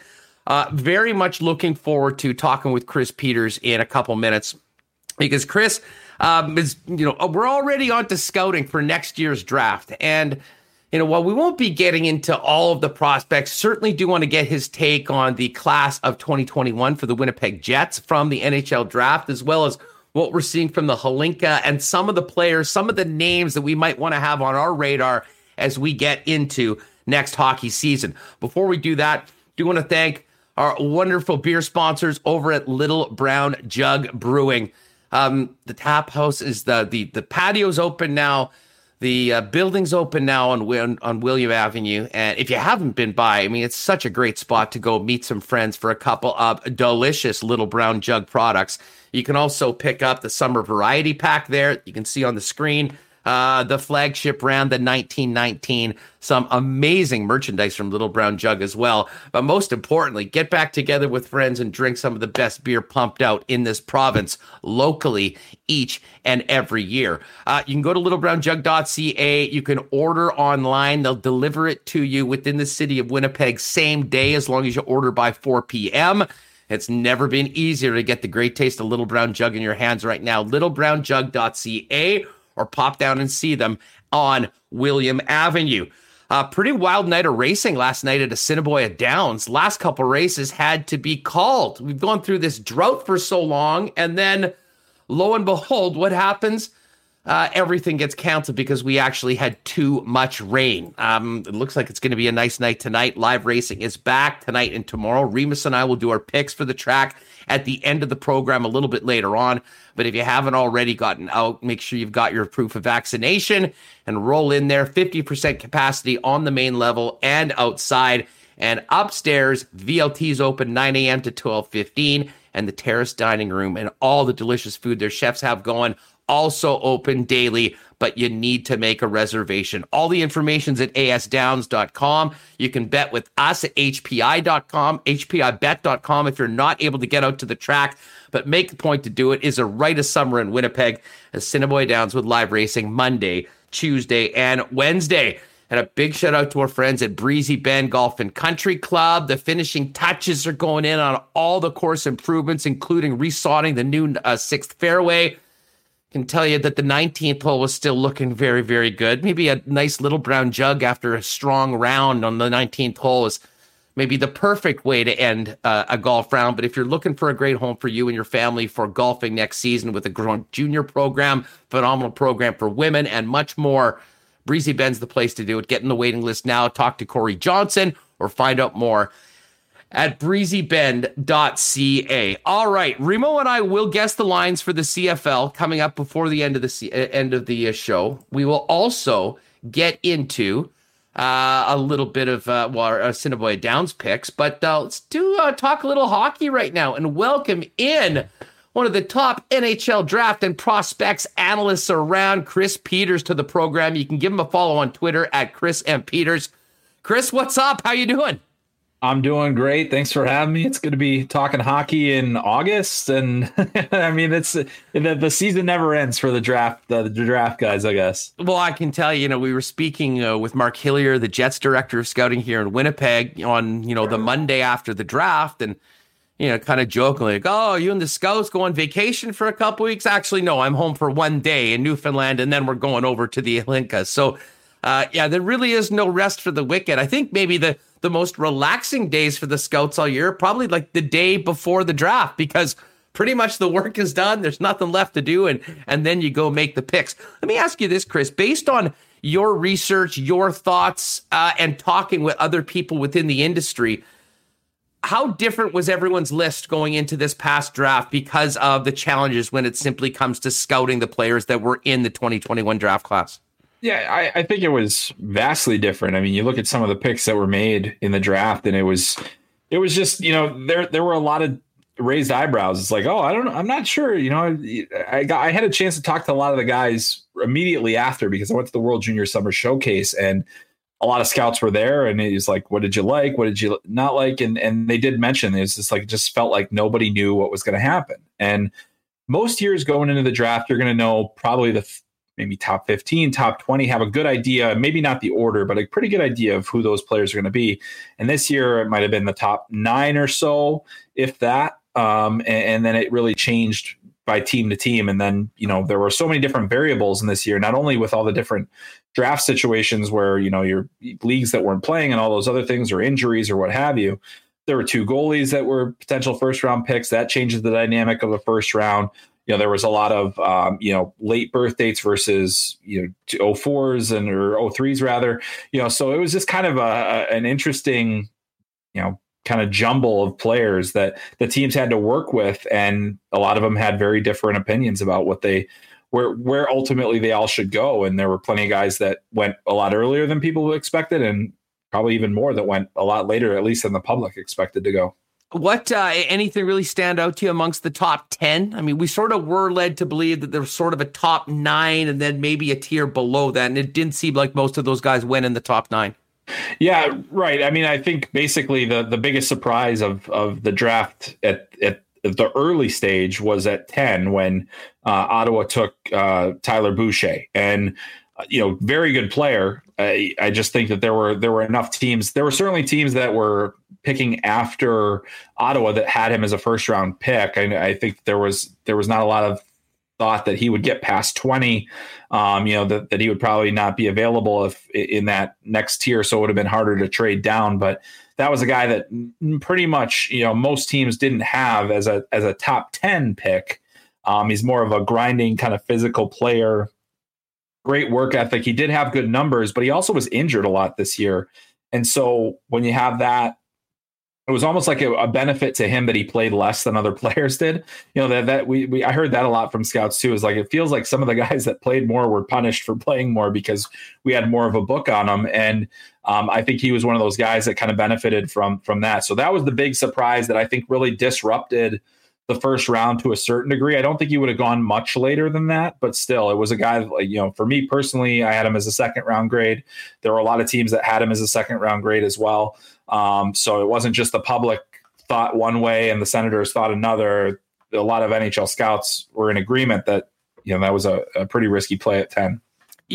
Chris, last year, the draft happened and all of us in Winnipeg were saying, how the heck did Cole Perfetti fall to the Jets at 10? And, he had an unbelievable season. I mean, as terrible as the pandemic was and everything that came along with it, he was one of the few that really, I think, benefited from the situation, playing in the American Hockey League and the World Championships and all that. So Perfetti is now right at the forefront when it comes to the Winnipeg Jets, potentially even cracking the lineup in the next season or two. We had similar conversations talking to scouts about Chaz Lucius. What did you make about the player the Winnipeg Jets got and when they got him? Well, I mean, I didn't think there was a chance they were going to get him there. I didn't think that was a guy that would be around past 15. I thought there were too many teams ahead of them that, like those kinds of players that have, a lot of national team development program guys in their system. But then things kind of shifted. There were a lot of trades too, right? So there were trades where Philly traded out of their first round pick and where Chicago traded out of their earlier first round pick. So that made it a little bit more jumbled at the top for teams that maybe weren't expecting to pick that high and, having to reevaluate. So I thought it was great news for the Jets that he was there, because I thought that he was one of the 10 best players in the draft. And so, to see him go in the late teens and then that was crazy to me. So he's one of the most skilled players. I think his hand skills are just incredible. I think that, physically he might remind people of Kyle Connor, and just in terms of his size, his length, the lankiness and the skill set. And so, but he gets to the middle ice real well. He also was injured a lot. So I think that there was some teams that maybe weren't as willing to take the risk, because he got hurt, then he came back and he averaged a goal per game, and then he got sick and had to miss the World Under-18 Championship. So that was, he didn't have COVID, but he had another illness. And so it was a situation where, you had a really small sample to look at, but if you look at the 2 years that he was there, he was one of the top performers at all times for that team. So to see that a guy like that, with that skill level, the scoring ability that he has, to be available in the latter portion of the first half of the draft, it's a pretty good spot to be in if you're the Winnipeg Jets. Well, and it's funny you mentioned Kyle Connor, because he's become an incredible player. I think if I'm not mistaken, he was also the 17th pick in the first round, and a lot of people were saying, how the heck did this guy fall to him? And at some point it's good fortune. The other point is you got to pull the trigger on these players. But I mean, the last couple of years, and I mean, I guess the jury will be out on Lucius, but Kyle Connor was certainly that spot. And I mean, the Cole Perfetti pick at number 10, I think people are still shaking their heads as to how that happened. I mean, just thoughts on Perfetti and what you've seen from his, season and what he projects to be long-term as an NHLer. Yeah, well, I had Perfetti 4th in his draft year on my list. And so I've always been a big Perfetti guy. I think that he's one of the most intelligent players that I've watched in terms of how he reads a game, the vision that he has, the decisions that he makes with the puck on his stick. Obviously, we see the hand skills that he has, where he's got this great passing ability, but then he's also a tremendous shooter with a lightning release, and just love what he brings to the table with the skills that he has. Obviously, we talked about skating and things. I think that we're seeing improvement in that. He thinks the game at a fast enough pace where, I'm not as concerned about the skating with him as I would be with other players. And that's also been a knock on Chaz Lucius too, is that, the skating needs to get a little bit better, and he's coming off a leg injury as well. So, we're still waiting to see, but as he gets stronger in his lower half, just as Cole Perfetti gets stronger in his lower half, they'll become better skaters and maybe a little bit more powerful, and not necessarily explosive, but a little, they'd be able to just be better skaters in general. So I'm fascinated by Perfetti as a player. I think that what he did last season, the different quarantines that he had to go through, from World Juniors to coming back to Canada to coming back into the NHL system, going through the AHL, going to the Worlds, and being able to be on a gold medal team.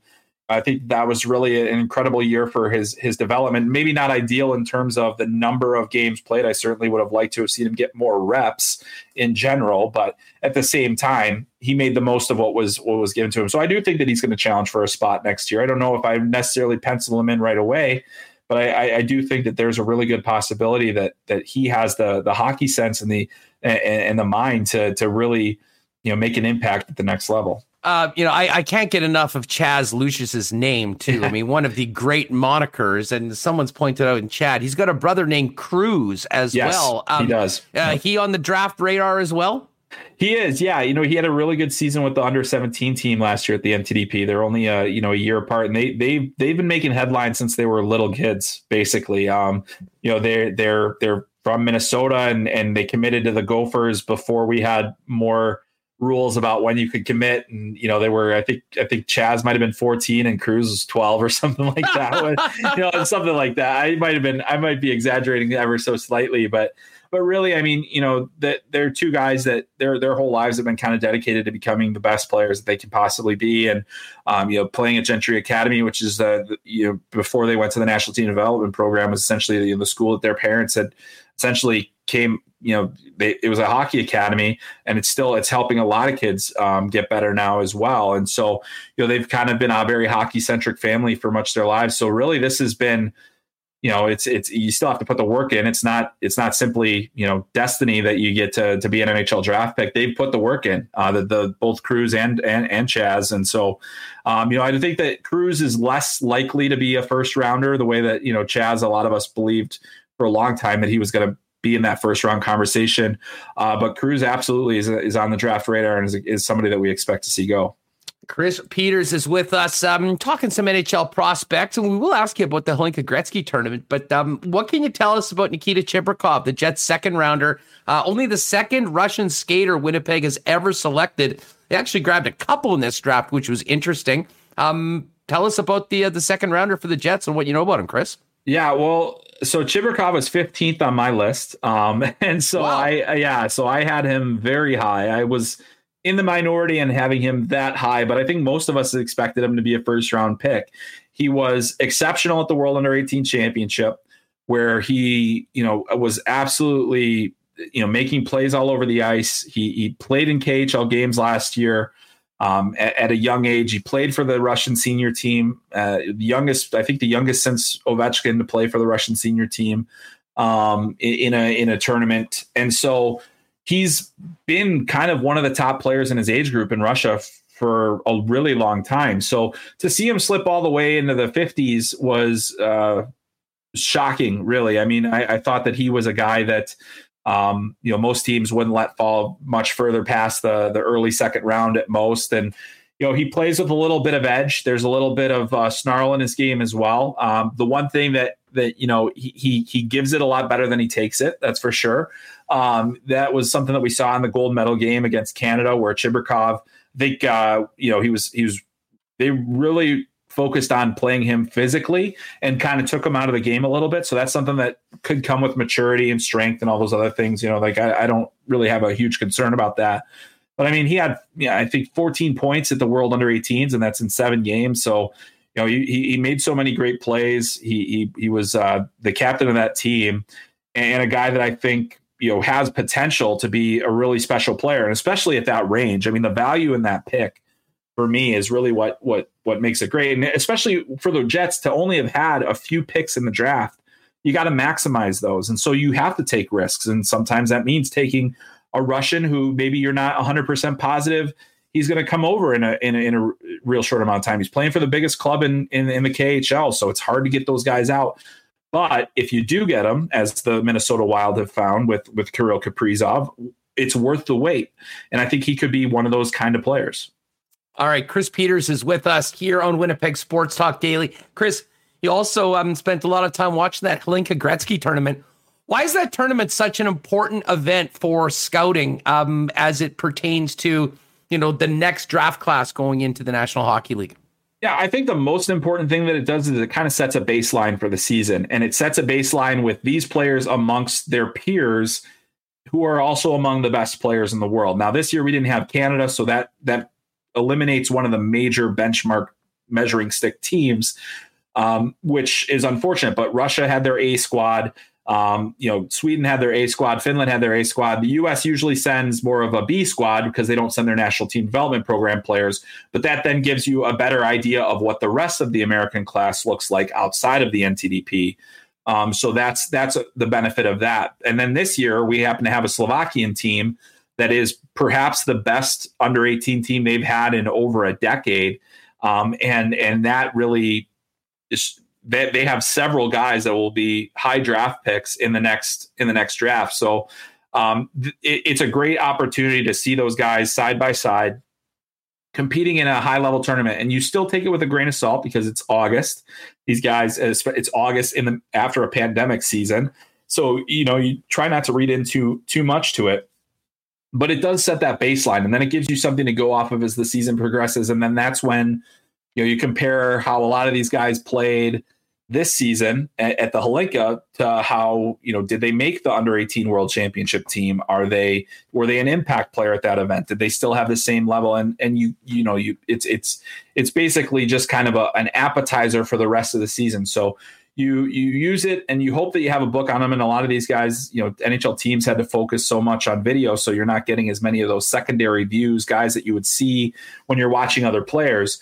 So, you're trying to get those guys under control. So this year, I think it was a much more important tournament than ever before, just because a lot of those guys didn't get the views last season that you would normally have gotten just by watching other players. So that's what I think will ultimately be the real import of this event. Well, and if I'm not mistaken, the event was in Slovakia, and yeah. the Slovak team, didn't they pump the Finns 6-0 there at the end? That must have been just an amazing story for the event itself.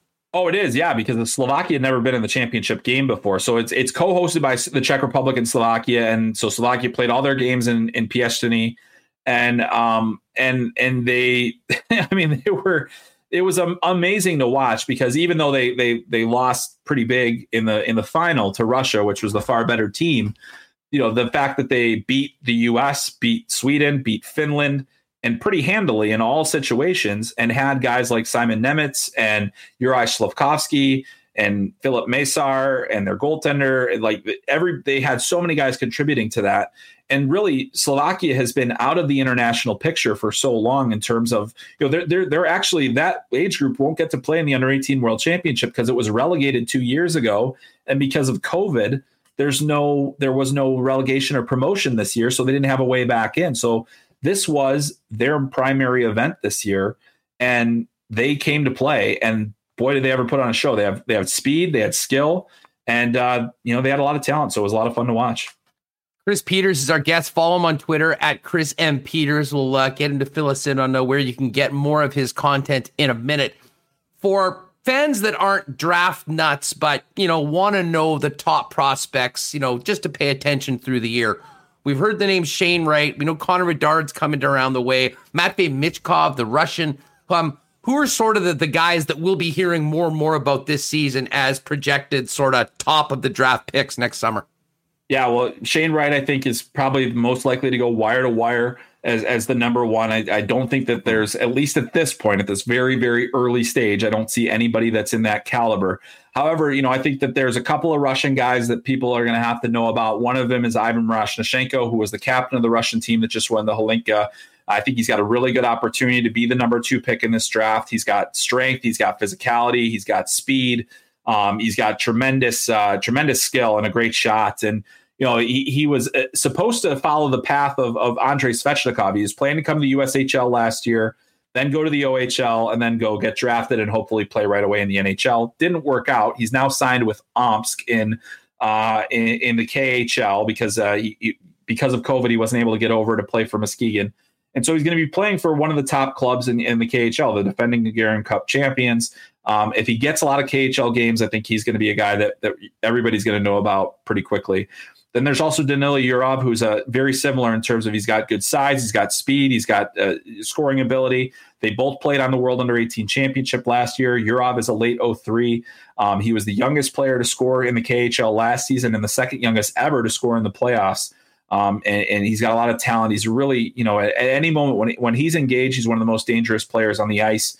The top American this year is probably going to be Logan Cooley, who plays the National Team Development Program. He's got great speed. He's not the biggest guy. He's committed to play at Notre Dame the year after. So he's going to be a guy to know, but really, really speedy. And then also Finland's Brad Lambert and Canada's Matthew Savoy are probably the other guys. Savoy has been known for years. He tried to get exceptional stats, obviously in Winnipeg, of course, everybody's going to know him there. Yeah. But he tried to get the exceptional status and didn't get it. I think that ended up being the right thing for him. And then he played in Dubuque this year, and he was outstanding in the USHL. He scored a lot of goals, made a lot of plays. It was very good for his development because that's a very difficult defensive league, and he showed that he could break through that with his skill. And then Brad Lambert, I think, is one of the best skaters that we'll see in this draft class, and dual Canadian Finnish citizen and plays for Finland internationally. We'll expect to see him at the World Juniors this year playing for Finland. Yeah, I always laugh when I hear Brad Lambert of Finland. He's short about 10 consonants in his name, but it is a great story.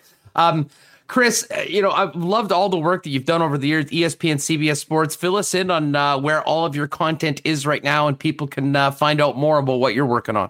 Yeah, so I'm an independent guy now, which has been a lot of fun. So you can relate. This is not a bad deal, right? So it's most of my written work is pretty much all of my written work is at hockeysense.substack.com. There's draft rankings and all that other stuff that I would do all the time anyway. A lot of post-draft analysis and international hockey, college hockey, all those things.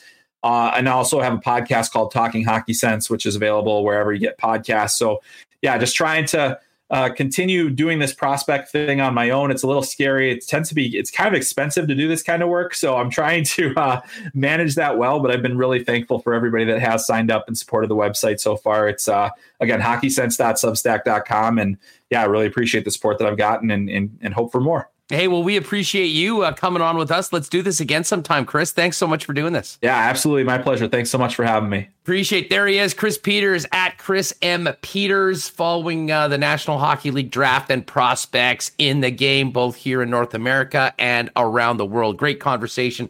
Thanks again to Chris for coming up. And if you go to Chris's Twitter feed, there's a link right there with all of his work going on. All right, that was a lot of fun. We'll get Michael Remis back in here. We've got to do a few things here before the end of the program. We will get to our picks for the track tonight. We will also guess the lines for the Canadian Football League season. For week 2. We're still waiting for them to officially be out, but I can't tell you that coming up at, what time is it our time? I believe 5 o'clock, 4 o'clock or 5 o'clock this afternoon. We get the first of not one, but 2 games for the Toronto Blue Jays. Now, the first game is going to be a home game, as it was made up from a rainout earlier in April. And then later on, they'll be going at it again, 2 7-inning games. Jays, a minus 175 favorite in the first game, and a minus 156 favorite in the second game. Let's just see what would happen if we put those together. Plus 158 for a sweep for the Blue Jays. And Rima, when you consider how hot this team has been, you hope that the day off doesn't cool them down. But a lot of momentum and a lot of positive energy within that Jays clubhouse right now. Very much looking forward to seeing these games tonight. Oh, yes, 2 games. I did pick up Ross Stripling in one of my fantasy leagues for a spot start. Steven Matz, the other starter for Toronto. So let's see if they can keep it going, keep making that push towards the playoffs. Only 3 games out of a wild card. Nice matchup here against the LA Angels, or Anaheim Angels, if you still want to call them that, which I usually do. But it's so crazy to me how poor that they've been in the standings, despite having the best player in the league in Mike Trout and this year's probable MVP in Shohei Ohtani. They still can't get it done. I mean, their big free agent signing, Anthony Rendon, he was great in Washington. He's injured. He's out for the season with a knee injury. They just haven't been able to put it together, and I think it's really sad that they have such, Mike Trout, the best player of the last, over 5 years, 8 years, and they haven't even had a sniff of the playoffs, nothing. So they just don't have the pitching. I don't know. So you hope Toronto can keep it rolling here. Now, speaking of baseball, I just have to ask this, and I'm sure this has probably been addressed already in the chat. But no, don't stay on here. I'm not going anywhere. I just put it on you. I want to ask you about this hat you're wearing. Oh, a sick hat, yeah. What is that hat? Is that like the Nashville Sounds or something like that? Nailed it. Nashville Sounds. Are you serious? AAA, yeah, you got it. I was at, where did you get that? I went to a game, and they was in the clearance bin. I should have bought more of them. They were selling them for $5. So I wanted this in black, but they only had it in red. It's a, I'll go like this. It is a guitar with a baseball in it. I thought, that is a sick logo. So that is cool. I figured I went to a game. It was awesome stadium, great atmosphere. It was really hot. That was my only complaint. And I wish I would have bought more of them, but this is a sick hat. The only reason I guessed the Nashville Sounds, first of all, I can't believe I even remembered that their name was the Sounds, but I was trying to think of what possible team would have a guitar. It was going to be a minor league team. It was going to be baseball.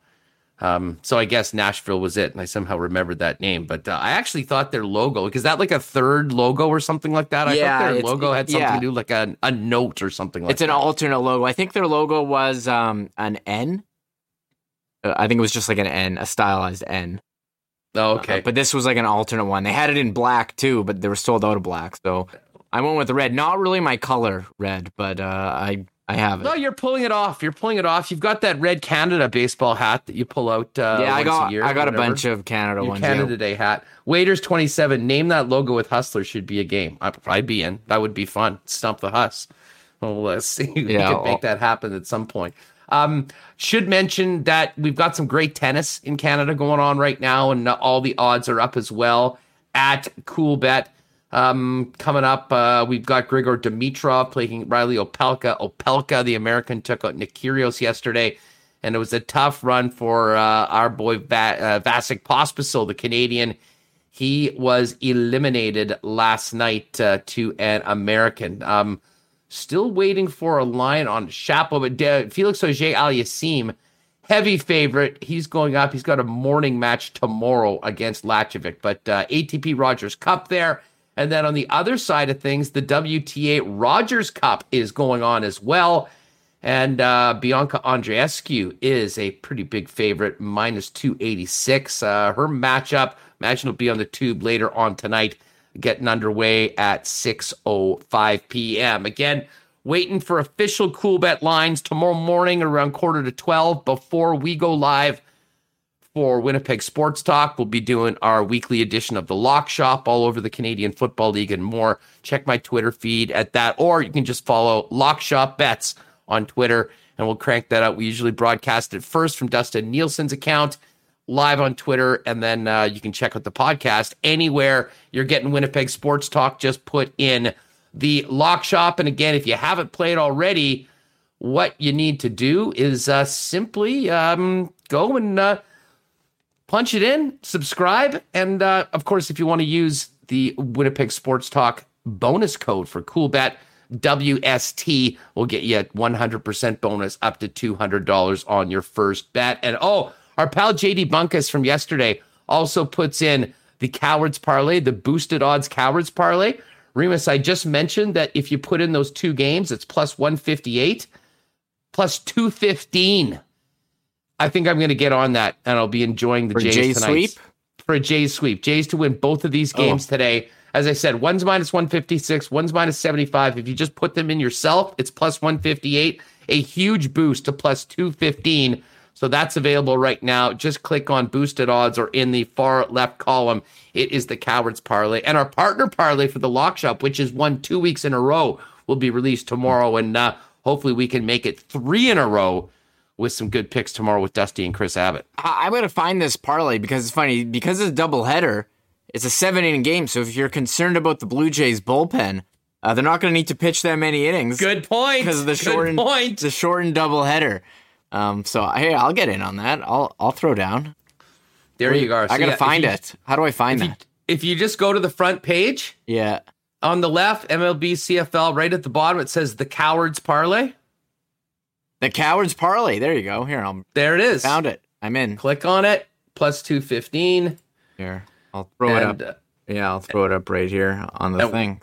We'll ride on that with our pal JD Bunkus. A lot of people love JD. I had a few texts and emails from big-time Blue Jay fans that were very pumped that we talked as much about the Jays yesterday, but absolutely loved the fire that JD brought the show. I mean, it was far from your normal beat reporter going, well, they're playing good. I mean, he had a lot of emotion, and I think really captured just how excited people in Toronto are about the Blue Jays, but I think that feeling is really being felt across the country right now as we sort of get back into baseball mode now that the Olympics is all over. Yes, I agree. I think it was time for us to do a Jays segment. We hadn't touched on any Jays since like the start of the season. And so I think this time of year is perfect time to get back on the Jays bandwagon. I remember 2015. Everyone was so fired up. It was awesome seeing people loving baseball. Even because I know JD took a shot at me for liking Seattle. They haven't been in the playoffs since 2001. So I need a team. Even I drove with friends to Kansas City overnight for Game 3 of the 2015 ALCS in KC. And that was an incredible experience, although I would never recommend driving overnight anywhere. It was awful. It screwed me up for a week. But it was so worth it. It was so much fun. Everyone in KC was great. I've done that drive overnight 20, 25 times. if you're doing it by yourself, it's a little bit much. But I mean, if you have other guys, that's the way to do it. Everyone just takes 2 or 3 hours and, sleeps the rest of the time. And next thing you know, you're there. It's all good. Yeah, just because you're sleeping doesn't mean it's good sleep. I think we got to the hotel room and thankfully they let us check in and we just zonked out immediately. Hard to sleep when the driver's blasting 90s on 9 and full volume. Stickster, are your other sports bets as good as your horse racing picks? Should I be confident or worried? Well, listen, the bar is set low when it comes to the horse racing picks. Remus has had some good ones. Hey. I did pick the winner in the Derby. I'll hang my hat on that. But yes, the horse racing we really are doing for fun. It's a fun little competition throughout the year. A little more focused and a little more serious when it comes to the sports betting. And can tell you, there'll be a lot of thought going into these CFL lines once we get them for the lock shop tomorrow. And come NFL season, it will be, we'll be talking tons of Jets and Bombers and all those things, but we'll also, I would say probably by next week, start cranking out, a fantasy segment towards the end of a number of shows for people that need it, and start getting some, reports about what's happening around the National Football League, because as much as everything's sort of caught up on all of us and we're just starting the CFL, we're getting into preseason NFL action this week, Remus. I'm already getting emails for when all the drafts are for fantasy leagues. And before you know it, we're going to have Sunday football back start to finish, red zone, and everything that comes with it. And oh my God, I can't wait. Yeah, I'm really excited. I don't do too many season long, but I see a lot of people ramping up, and I know a lot of people do season long.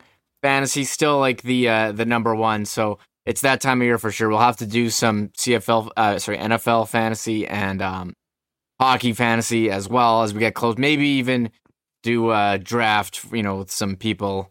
My dream, Huss, is to stream a draft on here one time. So maybe we'll make that happen eventually.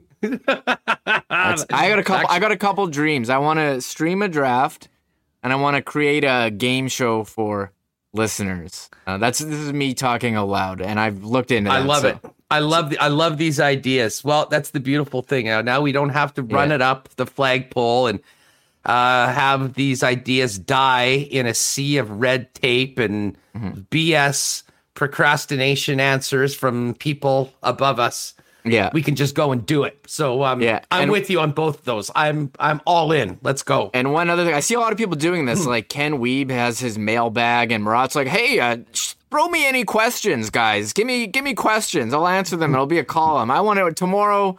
It's Wednesday in the middle of summer. We can do an Ask Us Anything show where if you have questions, we'll tweet it out after the show. If you've got questions about sports or your Jets, Bombers, fantasy, betting, anything else, even anything food related, we'll tackle them. So we can definitely do that. One thing you're talking about CFL, so we did have some quarterback news actually. I saw 3 Down Nation reporting Ryan Dinwiddie's named McLeod Bethel Thompson, the starter for Friday night's game. Nick Arbuckle still not healthy. And I'm not convinced Nick Arbuckle is a better option than McLeod Bethel Thompson at this point. Has Nick Arbuckle ever proved anything in the CFL? No, not really. He's shown that he could win games, and he probably was going to be a great QB, but he's never done it long term for any team right now. And he's now with this third organization, albeit never got a chance to play in Ottawa. Ryan Dinwiddie is a former quarterback. He's in a great situation, having a guy with a lot of potential like Arbuckle, but also a guy like MBT who, as we talked about it, Remus, their team stunk, but man, he moved the football pretty well in 2019, and I think certainly deserved the opportunity to at least compete for that starting job. Yeah, and I had him in fantasy a bunch last time. He threw for yards. Now, it didn't result in too many wins. Part of it might have been their defense, but I remember he torched the Bombers. And he looked good last game against Calgary. So, and it's funny, you talk about power rankings. The CFL has our power rankings, and I think they had the Bombers number 1. We joked everybody else, but I think they had Toronto ahead of Calgary, which I totally disagreed with.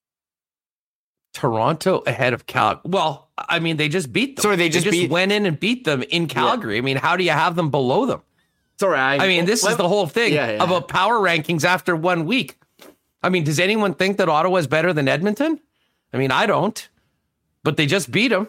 And the scoreboard is what matters. So at least for 1 week, Ottawa should be up. I mean, they're not going to be in the playoffs, so at least give them a little bit of love after a 1-0 start in the power rankings, even if they only threw for 70 yards while doing it.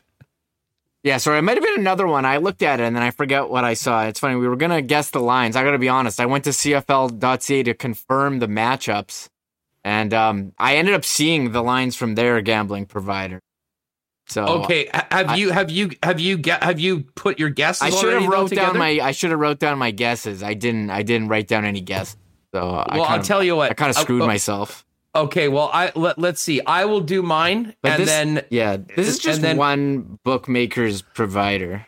Okay, we can do our horse picks. Compare them to that. Okay, do you want to do the horse picks first, and then we'll finish with the guess the lines? Yeah, do the horse picks because we gotta wrap up. Soon. Yeah, we do. Oh, and by the way, big guest tomorrow on the program.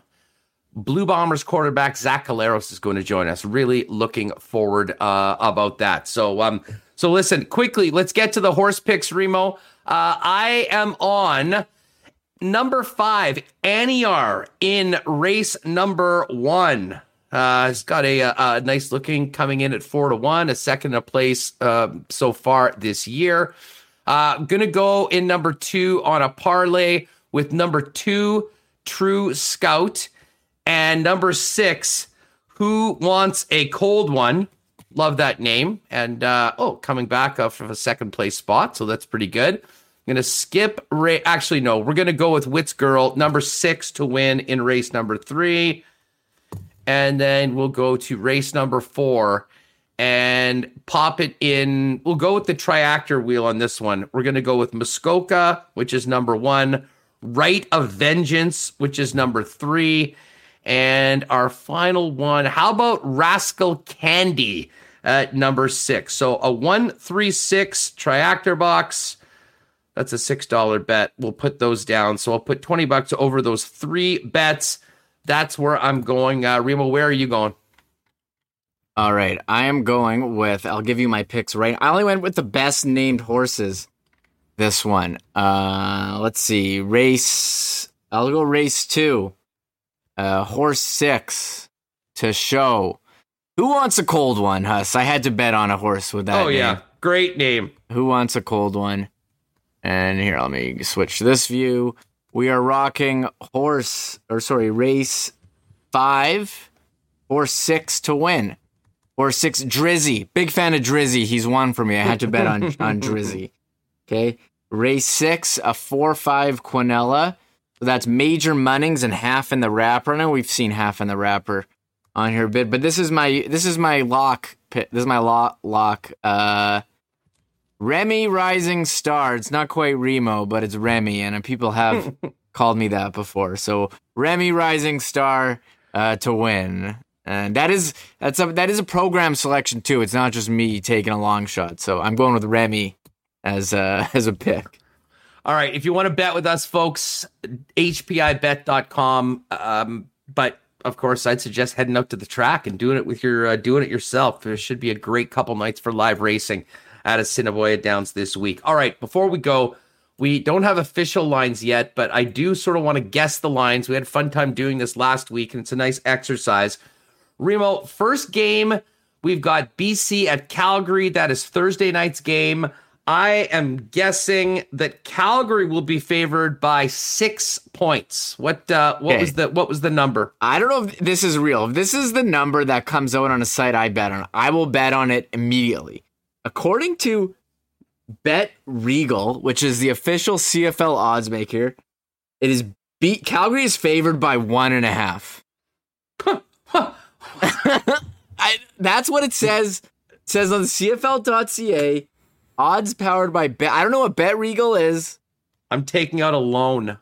I mean, they're starting the Canadian QB at what's Rourke. His name? Nathan Rourke. Nathan. Yeah, I knew his name was Nathan. Sorry, I forgot. Nathan Rourke. Okay. He's supposed to be starting. So I don't know. I have no idea how they came up with that line, but I would bet that immediately. And I'm not even sure. Like, I'd never heard of Bet Regal before, and maybe it's a new player trying to get into the space. But it's quite clear that they're bookies do not have a lot of experience with the Canadian Football League, but that can be a big benefit to the bettors. So we'll see what happens with the Coolbet line and all the other lines. I'll wait for it actually comes out yeah. with all the others. That is amazing. I've got Bombers laying 7 at home against the Toronto Argonauts. Yeah, that's what they had. They had Bombers -8 on the CFL. This is CFL.ca. So I was going to make my own. I should have just done it without looking, but I went to look at the matchups at CFL.ca, and I'm like, oh shit, they have the lines right there on the damn website. So they're really going with this partnership with BetRegal. Well, I guess that's what they're paying for. Third game, Montreal at Edmonton. First game for Vernon Adams Jr. in the Alouettes. Edmonton is at home. I have got the Elks -4. They have Montreal Elks -1.5. Elks -1.5. Okay, -1.5. So it's essentially saying that Alouettes would be a 1.5 point favorite on a neutral field. Interesting. And then this was the tough one.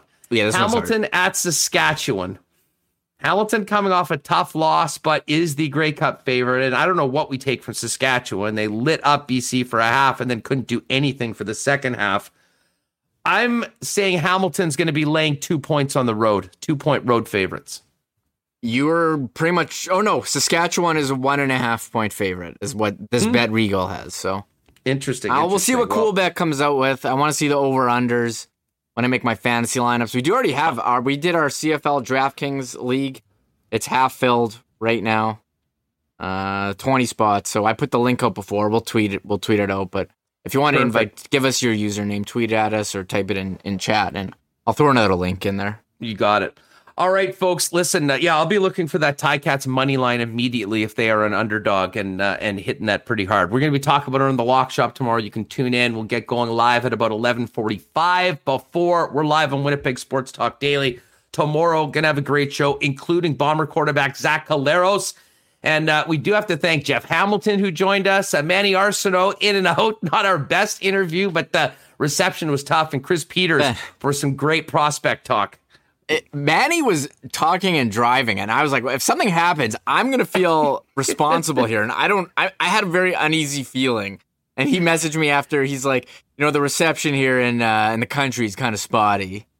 So yeah, well, no kidding, Manny. We found that out. We didn't need an update on that. I could have called. But anyways, I didn't have his phone number. I could have called. He gave it to me, but by then it was too late. At some point, we'll get Manny on back. He is a great interview, though. A real fun guy, and who knows? We'll see whether he ends up back in the Canadian Football League anytime soon. Do want to thank Canadian Club, Royal Sports, the Nick and Nicky DQ Group, Little Brown Jug, Boston Pizza, Not Autocorp, Paramount Services Limited, Assiniboia Downs live racing tonight gets going at 7:30 p.m. And, of course, Breezy Bend Country Club and Coolbet Canada. Use promo code WST for a 100% bonus up to $200 on your first deposit. That is going to do it for us. Zach Collaros is coming up tomorrow. Everybody, have a great night. Thanks for listening. Make sure to hit that thumbs up and subscribe button on your way out. And we'll see you tomorrow, 1 o'clock, live every afternoon here on YouTube on Winnipeg Sports Talk Daily. Have a great night. Oh, my God. Oh! Shut it down. Let's go home. Thanks for tuning in to Winnipeg Sports Talk Daily. Make sure to subscribe on YouTube and your favorite podcast feed at winnipegsportstalk.com.